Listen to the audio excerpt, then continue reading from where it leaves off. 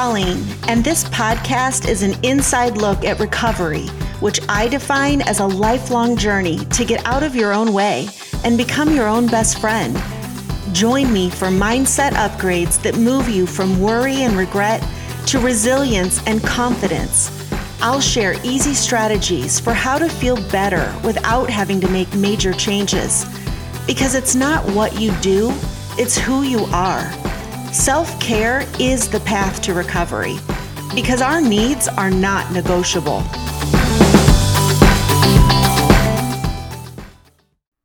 Hey everybody. So before we get started, I want to include you on an invitation. So this month is my 50th birthday, and I am asking you to help me promote this podcast by leaving a review. And here's my offer. I will donate $10 of my own money for every review submitted to my favorite nonprofit, the She Recovers Foundation. She Recovers serves more than 325,000 women seeking recovery from mental health issues, trauma, substance use, and related life challenges. They offer multiple online daily support meetings as well as in-person chapters in various cities in the U.S. and Canada. And they have redefined what it means to recover because we're all recovering from something. And they are committed to simple inclusion instead of philosophy, which is what I love the most. There are no rules or labels in that organization. Pure love for everybody. I'm actually a She Recovers coach, and I will be attending their conference in Chicago in September. I've also been on multiple retreats, which I highly recommend. I have made some beautiful friendships that would not have been possible if I hadn't gotten involved with She Recovers, and I want to give back.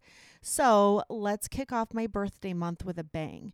If you have found this podcast helpful in your recovery journey, no matter what you're recovering from, please leave me a review so that others can find this podcast. And then I'll make a $10 donation on your behalf to an organization that has a far greater reach than I do. And together, we'll help keep the light on for those in the tunnel who are looking for a way out. My goal is to make a $1,000 donation, so I need 100 of you to take some action.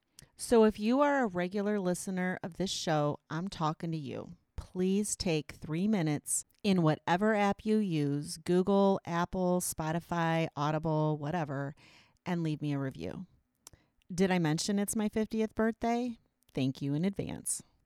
Okay, so let's get into today's topic, which is when, why, and how to reintroduce alcohol after taking a break. And the reason I am recording this episode is because there is a lack of information out there for the many people who are not going to choose to remain 100% sober forever because one reason, the idea of being sober for the rest of their life doesn't make them happy. And that is a perfectly valid reason.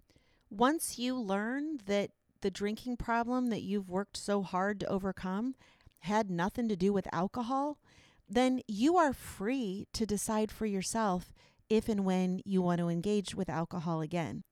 There is absolutely no reason why any of us have to live lives tied to the old identity that we had a drinking problem or that we overcame a drinking problem. Like, you can just remove all of those frameworks and go back to being a normal human being. Free to make your decisions, live your life just like everybody else. You don't have to restrict yourself or feel like you have to live in fear that if you ever take another drink again, you're going to lose control. There are so many mixed messages in the sober community. Now that we have Sober Curious and Sober-ish, you see a lot of leaders out there who are saying, I can drink anytime I want, but they don't. I was one of those leaders, and I found that was really confusing, and it felt hypocritical because it implies that we've got a wink and a nod. We're saying you have a choice, but we're winking and nodding there's a right choice. There's a right way to feel about alcohol. And I realized that the only reason that I was not participating occasionally was not because I feel like that's wrong or bad, but because I was still living in fear. I had been indoctrinated by the sober community as we know it to believe that you can't unpickle your cucumber. That once your brain has been addicted to alcohol, exposing it again to alcohol will reactivate that addiction. And there is nothing that could be further from the truth. And in this episode, I'm going to give you the research that shows how not only does your brain heal, but that overcoming addiction is itself an extremely powerful learning experience that actually improves your self-control and self-regulation and your resilience. And once I learned that research, I realized the only thing holding me back from occasionally saying yes if somebody was pouring wine or having champagne, the only thing holding me back was my own fear. And I'm going to be honest, my attachment to perfectionism. My attachment to being black or white, all or nothing, go big or stay home, and my belief that there was a right way to do it and I had to achieve 100% on my paper, like it's my homework. And I realized what a hypocrite I was being, because my job as a coach and what I teach in the next chapter is why perfectionism is the problem, and that is actually what you need to overcome is that perfectionistic mindset. And yet I was still living by unspoken rules that being 100% sober is the definition of recovery, and that if somehow I broke that, I would no longer be worthy or good or respectable or, worthy of being a leader. I was meeting my clients where they were and teaching that everything is a neutral circumstance, including drinking, and that alcohol and anything else, it's not right or wrong or good or bad. It's your experience. And if that works for you, then that's okay. It's your thoughts and ideas about yourself. And most importantly, your ability to self-correct when you do make a mistake. Your ability to be on your own team and to not beat yourself up and to not motivate yourself to do better because you're ashamed or afraid, but actually to motivate yourself to feel good and to be happy, to pursue happiness. And for me and many other people, living by a rigid set of rules is not happy. I wanted to just be able to do whatever I wanted to do and in any given moment and trust myself that it would be okay even if it wasn't okay. And I had learned that, alcohol is poison. It's a depressive sedative. It compromises your sleep and your judgment and your awesomeness. And so I had to ask myself the question, why would I even ever want to drink again? Because once you know better, you do better, right? And yet, all across my life, I'm doing things every single day because I'm a part of a community that and family and people that I don't live by that 100% standard. After years of being 100% vegan, I now eat some meat and I do lots of things that are not 100% safe. And I like that. I like being a moderate person. I like being a less is more person. I like just being able to live without fear. And so while I was not under the impression that I needed alcohol or that I couldn't survive without alcohol or that somehow I would be happier if I drank alcohol, I also couldn't deny three things. Number one, it doesn't actually matter what I do. This is not about the laws of physics. This is about my identity and my beliefs about who I think I am and what I think I'm capable of. The past no longer exists. It's just a story in my mind. And I'm the one who has to decide what I think it means about me and for me and to me in the future. I know that meaning is actually made in the mind. It is our thoughts that create our reality. And that has to be applied to alcohol too. Deciding to have a drink in any given moment doesn't mean anything about you, about the future. It just is what it is, and you have to experience the consequences, both the good and the bad. And contrary to, sober folklore, scientific research actually supports that you can have a drink and it doesn't mean anything. It doesn't change your brain forever or send you back into raging addiction or remove control and autonomy from you. In fact, there is no direct connection between any pre-existing condition and substance use. So pre-existing condition would be a previous addiction or trauma or genetics or personality. There is no direct connection with any pre-existing condition and the emergence or reemergence of addiction except for one thing. And that is the belief that you are unable or will be unable to control yourself. Only a belief stands between you and your ability to engage with any substance or anything else in life. And the second thing I couldn't deny was that I didn't actually think that drinking was wrong. And I teach and coach my clients to believe that there is no choice of action that is better or superior to another. There's what you do and what you don't do and how that works out. And in fact, research supports that too. It's the belief in addiction and the addict identity that is the biggest predictor of relapse. People who internalize the ideas that they are powerless and something is wrong with them or their brain, which is often how people are taught in treatment, they have 9 times higher binge drinking rates than people who are exposed to a more choice-based view. Predetermining that abstinence is right for you because drinking is wrong or dangerous actually infuses your decision-making skills with fear and wires you to panic, which leaves you less able to evaluate the consequences of drinking on any given situation.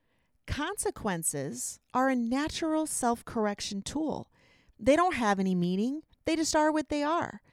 And complicating the consequences with the desire for something you think you can't have keeps you from asking if you really want it at all. And feeling ashamed of yourself for wanting a drink because you think that means something is wrong with you prevents you from realizing that alcohol has negative side effects for everybody. The more you drink, the worse you feel. It's not you, it's the booze. It's not personal. If there was no deep, convoluted meaning about who you are as a person, you would experience negative side effects of alcohol as what they are. You would learn from them and you would move on and decide for yourself, do I want to repeat that behavior? Our brains are always learning, and no choice is devoid of consequences, including sobriety.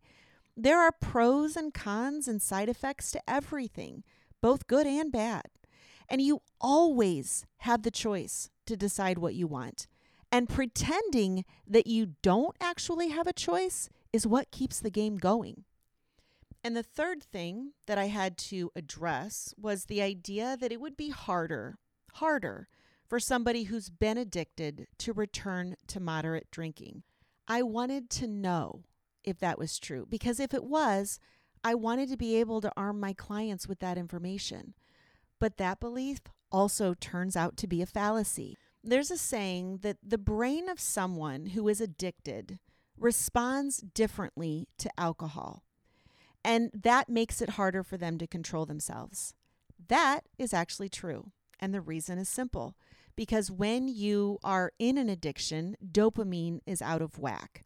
Regularly ingesting a substance or engaging in a behavior that spikes your dopamine ultimately leaves you in a dopamine deficit. Your baseline levels get lower and lower, which makes you more uncomfortable and less motivated and more likely to use the substance again because you experience using or drinking as a huge relief from stress, not realizing it's causing your stress. That's the nature of addiction. But you can heal from that. Your brain can recover. And I have cited a study in the past with my clients. I've relied on a study that the average time for your dopamine to recalibrate is 14 months. But I must acknowledge now that that study was done with severe alcoholics in formal treatment. And I have to assume that the treatment was based on the disease model of addiction, which infuses people with fear and powerlessness. But other brain research shows that you can actually rewire your brain very quickly by changing the way you think and see yourself. Brain chemistry is not determined by the substances you ingest. In fact, it's not even alcohol that changes your brain. It's the habit. It is your decision to repeat that behavior over and over that changes your brain. So recalibrating dopamine, yeah, it's super helpful to stop drinking. That's going to speed up the process. But the bigger goal, the more important thing, is to change the way you see yourself. Literally change who you are. That is what changes your brain. Your experience of yourself in life is what calibrates your dopamine. Your dopamine responds to the way you talk to yourself. What you desire controls your dopamine response. Researcher Carol Dweck, she's a well-respected researcher in mindset and motivation. She identified 2 fundamental mindsets that determine your either ability or inability to change, which includes recalibrating your dopamine. And those 2 mindsets are, one is a fixed mindset, the belief that you are born with traits that are carved in stone, that the way your brain thinks and works is unchangeable, that you're hardwired, that you just are who you are, life is how life is, and people don't change mostly because they can't. That is the fixed mindset. A fixed mindset is what's role modeled for us in the sober community. How often do we hear people who have been sober for 5, 10, 15, 20 years saying that if they went and had one drink, that 3 days later they'd be doing coke off a stripper's boobs? Even though they've changed their lives, feel so much better, and love being sober, they are still carrying and promoting the belief that they haven't changed, and that in the unfortunate event, a drop of alcohol crossed their lips, they'd revert back to their old ways. They truly believe that alcohol is stronger than they are. The other mindset is a growth mindset. And that is the belief that you are flexible, you are growing, and that you are always changing, and that with effort and practice, you can change a lot about yourself. Now, how do these mindsets affect you and why do they matter? Because if you have a fixed mindset, then when you struggle or fall short, you interpret that, you make meaning of that situation as meaning you have a weakness, you have a lack of ability. And so you give up because there's no point in trying. And that affects your motivation, i.e., your dopamine. And also the level of effort that you are willing to expend in overcoming obstacles. Also, how you set your goals, what goals you're willing to even try to pursue. In contrast, people with a growth mindset are willing to put in extra effort when they find themselves in some sort of deficit or challenge or a lack of ability. They don't see failure as a lack of personal worth. It's just a call to action to learn and grow and improve. And Dweck found that lower IQ students who have a growth mindset eventually outperform higher IQ students who have a fixed mindset. And this research, which she did with academics, moves and has been applied in other areas. And the same thing has been found in your growth mindset when it comes to habits and relationship and physical skill and, yes, addiction. How you see yourself, how you deal with failure is the most important factor in your future performance, in your future experience, in your future ability to do what you want to do. And the good news with all of this is that it's been shown you can change your self-image when you have access to the right information. If you have a fixed mindset, and that's not binary, you likely have a growth mindset in some contexts and a fixed mindset in others. But once you see or identify the fixed mindset and you realize that's what you got going on, you can diagnose the real problem, which is your thought processes. And now the circumstances are no longer beyond your control. You can simply decide to change your mindset. And Dweck did show that the fixed mindset students who learn about growth mindset are able to achieve the same gains as those who started with the growth mindset. So it's never too late. The mind, the brain is always learning, and you can self-direct that learning. It's called self-directed neuroplasticity.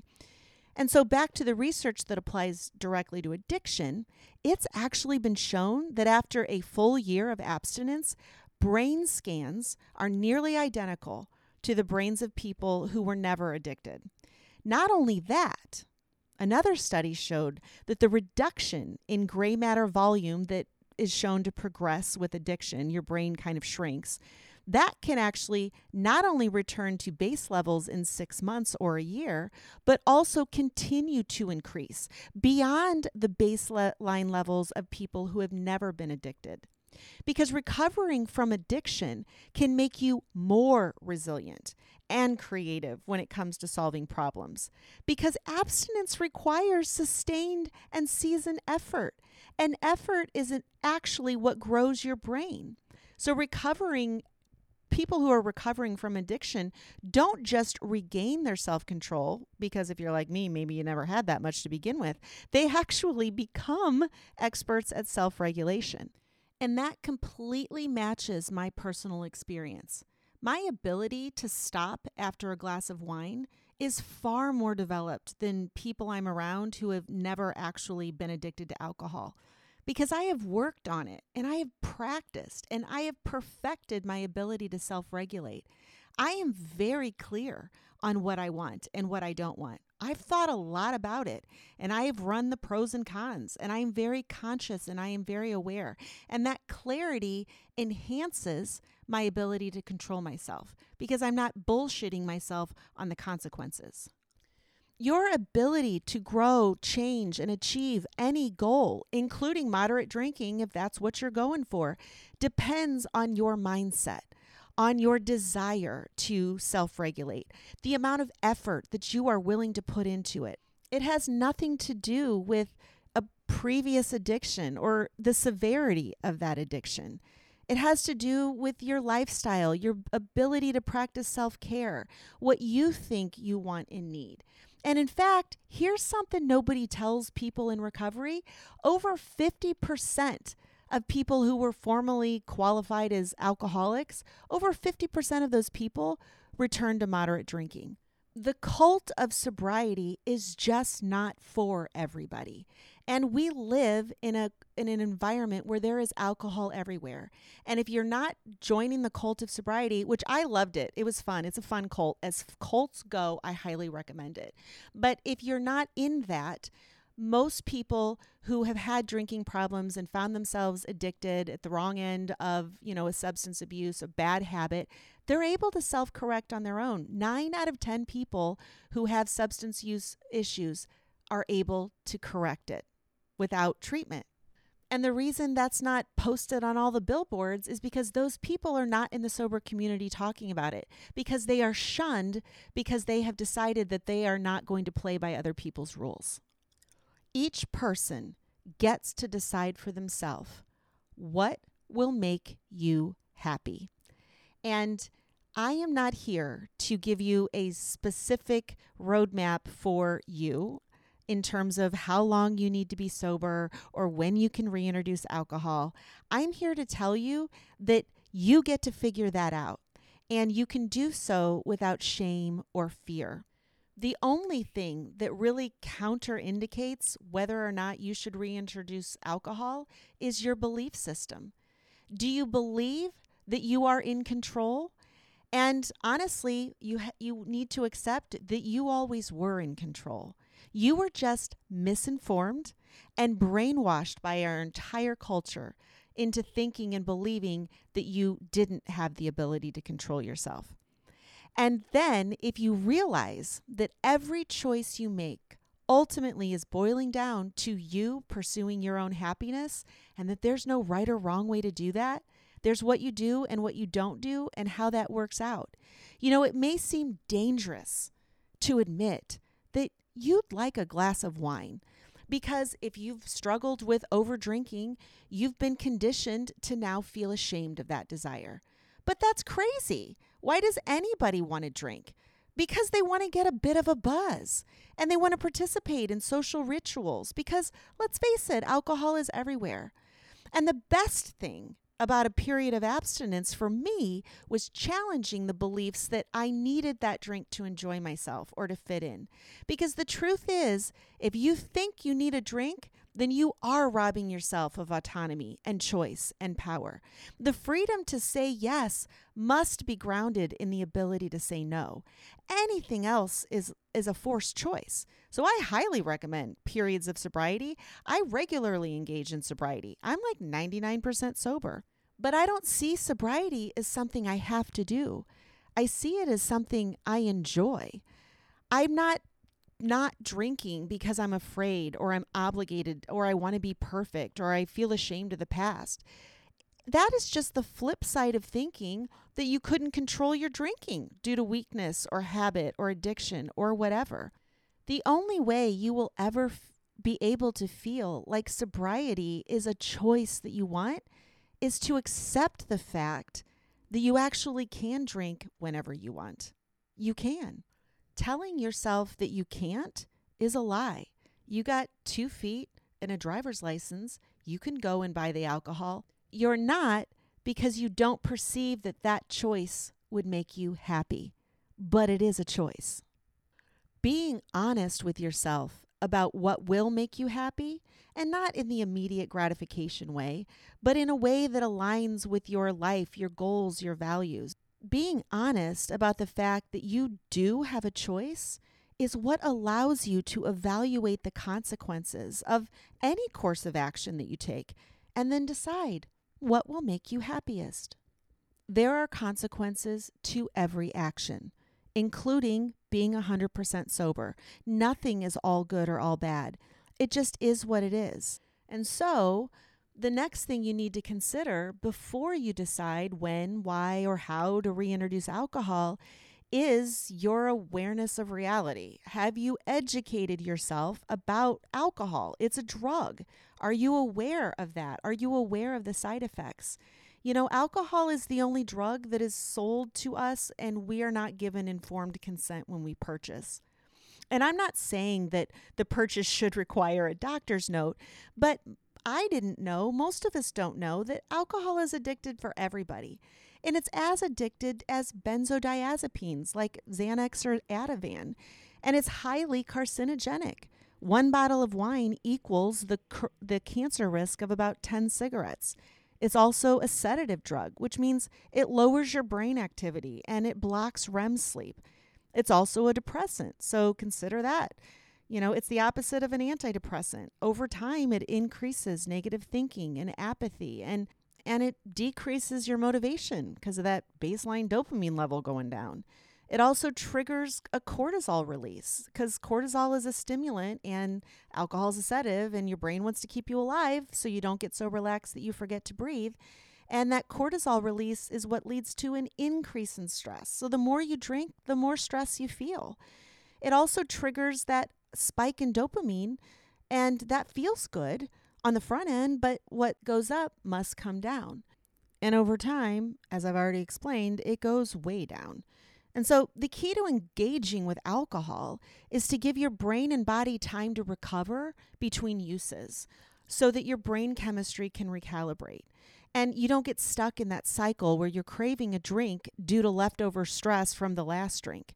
And I can't tell you how long that space is.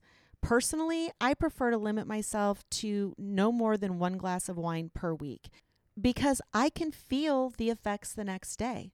They aren't awful, but they are there. My stress tolerance is just a little bit lower. And you have to accept these consequences if you want to imbibe. Enjoying the up includes the ride back down. It just does. And staying in touch with your experience and evaluating the good with the bad is the only way you can know what's right for you in any given moment. And being willing to stay in the experience instead of overthinking it in your head is what allows you to evaluate it in real time. Your body will tell you if it's a yes or a no. The question is, are you willing to listen? Quit letting your brain dictate what's fun or not fun or what you need or what you don't need, and just make it a policy to trust your own intuition. Sometimes I think I want to have a glass of wine, but that first sip, I think, nah, just kidding. And then sometimes I enjoy a glass of wine so much, I want a second. But then at some point in the middle of that second glass, I know I've had enough and that drinking any more would have consequences I don't want to pay. How do I know that? Because I paid them. I recently had a 2-day hangover after a country music concert. I had a glass of wine with dinner, and then multiple hours later, I had 2 Trulies at the show. That was over like a 7-hour period, which in the past would never have been a problem. So I was not really operating on the updated version of my body. I was sick for 2 days, and I learned my lesson. Evidently, I'm officially a lightweight and a one-drink wonder, and I'm fine with that.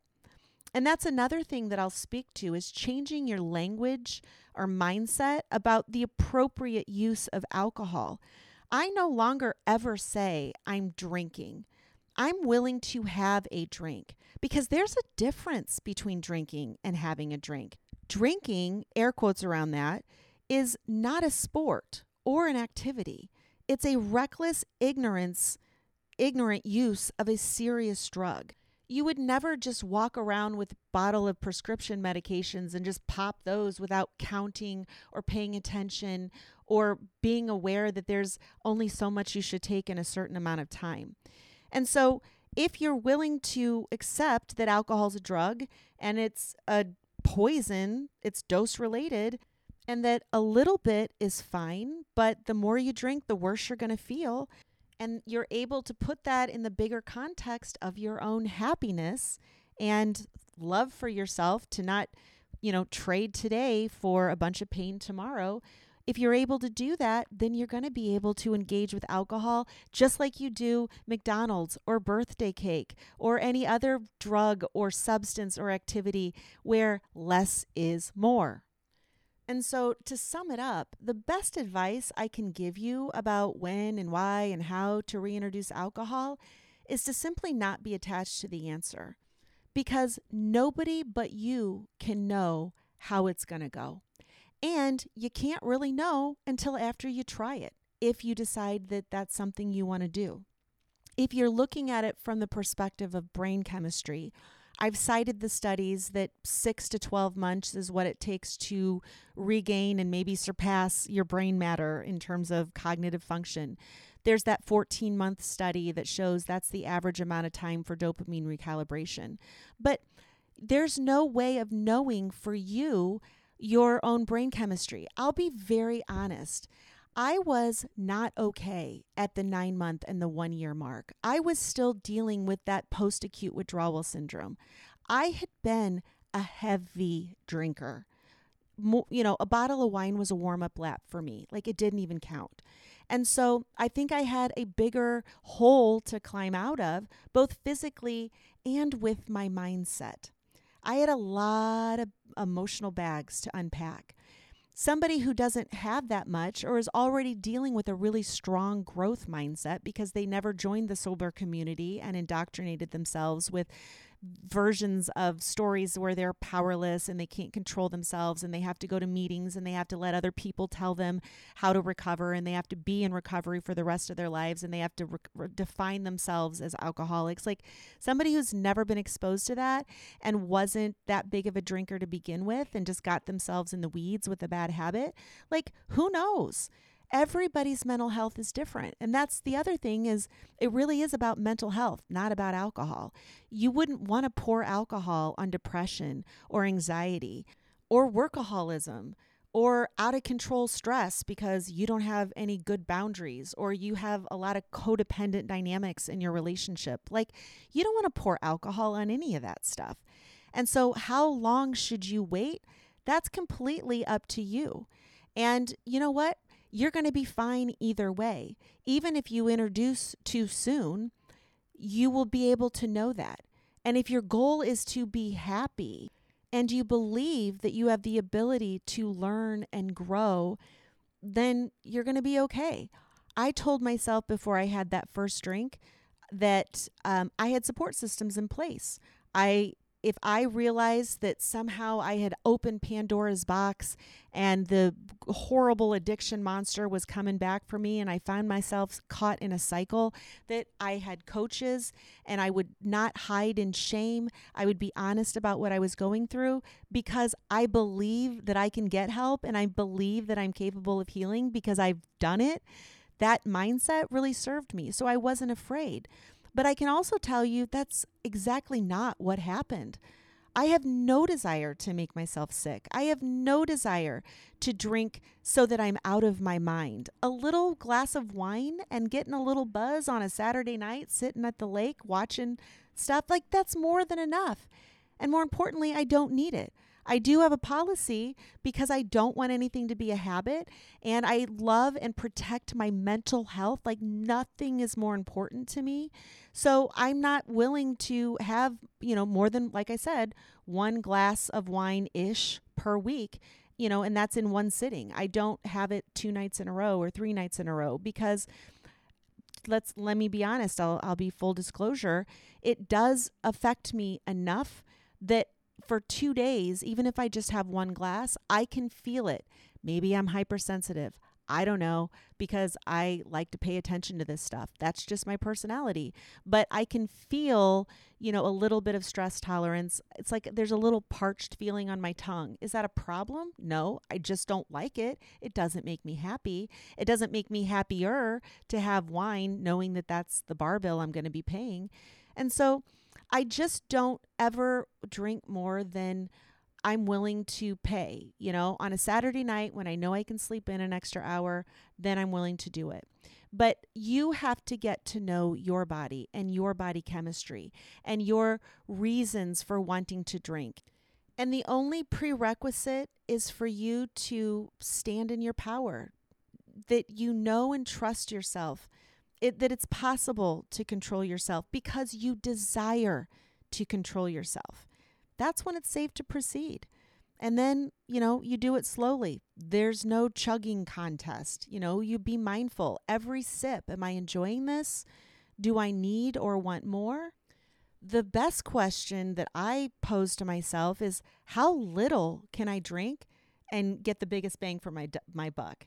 How little can I drink and still get the desired effect so that I can minimize my bar tab, if you will? And then you notice, like I do. I notice how it affects my sleep and my stress. And I'm a hard pass if I know that tomorrow's going to be a big day and I don't have the bandwidth for that, because I've learned how to enjoy myself sober. Again, the freedom to say yes requires the ability to say no. So personally, I shoot for a 50-50 ratio in social situations. If I said yes last time, I'm going to say no this time. And I have 3 years of sobriety that taught me not only how to enjoy myself sober and be grateful that I'm sober and be happy that I'm not imbibing, but also that I'm never going to wake up tomorrow and regret that I didn't drink. Never one time ever have I ever woken up and thought, gosh, I wish I would have drank the night before. And like I've been honest about, a lot of times I wake up and think, I could have done without that glass of wine. It's actually kind of funny how the more I have stepped out of the fear and I am owning my power and the ability to control myself, the more permission I give myself to drink, actually, the less I want it. It's just rarely everything it's cracked up to be.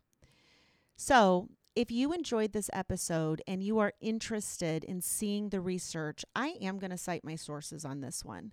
If you want to learn more on your own and get your hands on the actual research, read The Biology of Desire, Why Addiction is Not a Disease by Mark Lewis, and The Freedom Model for Addictions, Escape the Treatment and Recovery Trap by Stephen Slate and Mark Sheeran and Michelle Dunbar. And I don't say that I agree with every single thing in these books. The Freedom Model, I particularly take issue with the fact that they leave all discussion of the nervous system and past trauma.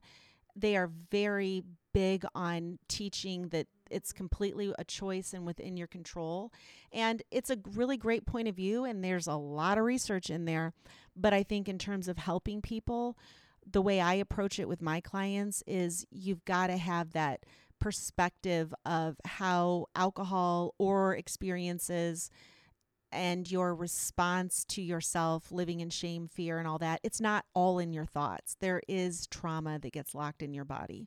And so I don't fully recommend the freedom model, but it is chock full of really great research and a lot of really good ideas. And it's a breath of fresh air to see in terms of sobriety and recovery literature. It's really a breath of fresh air to hear somebody talking about that it's completely in your control. So I highly recommend those if you want to if you want more reading. And otherwise, thank you for listening. And as usual, I will put information in the show notes if you want to do my 1 hour free masterclass on emotional sobriety and my specific accelerated recovery process that I have developed that does incorporate nervous system, brain chemistry, and also mindset, kind of 3 interlocking layers. And I teach that in the 12-week The Next Chapter program. But I also have, if you are just looking to maybe connect with me a little more and not join a big program because that's not what you need right now in your life, you're also invited to the Bitch Free Recovery Zone, which is my tribe of emotionally soberish women who are learning how to practice self-care and common sense. And we have a private community on Circle. It's not open to everybody. It's a $20 membership, and it includes the Foundations of Emotional Sobriety course, which I wrote and developed. And it includes all sorts of coaching question and answers that I put out, and also directives for you to submit questions and get help from me directly. And then also just super cool people and conversations, because the women in that program are not a bunch of sad Sallies talking about how much they miss drinking. We are a group of women who, when we see a problem, we say, challenge accepted, bring it on. So I will put the link to the masterclass as well as the Bitch Free Recovery Zone. So if you want to connect more with me, I will see you in there. Thanks for listening. And once again, I realize I have not recorded another outtake, but who needs it? All I really have to say is please remember it's my birthday and I'm asking for reviews, and every review will get $10 towards the She Recovers Foundation. I really appreciate it. Come on, do it with me. All right.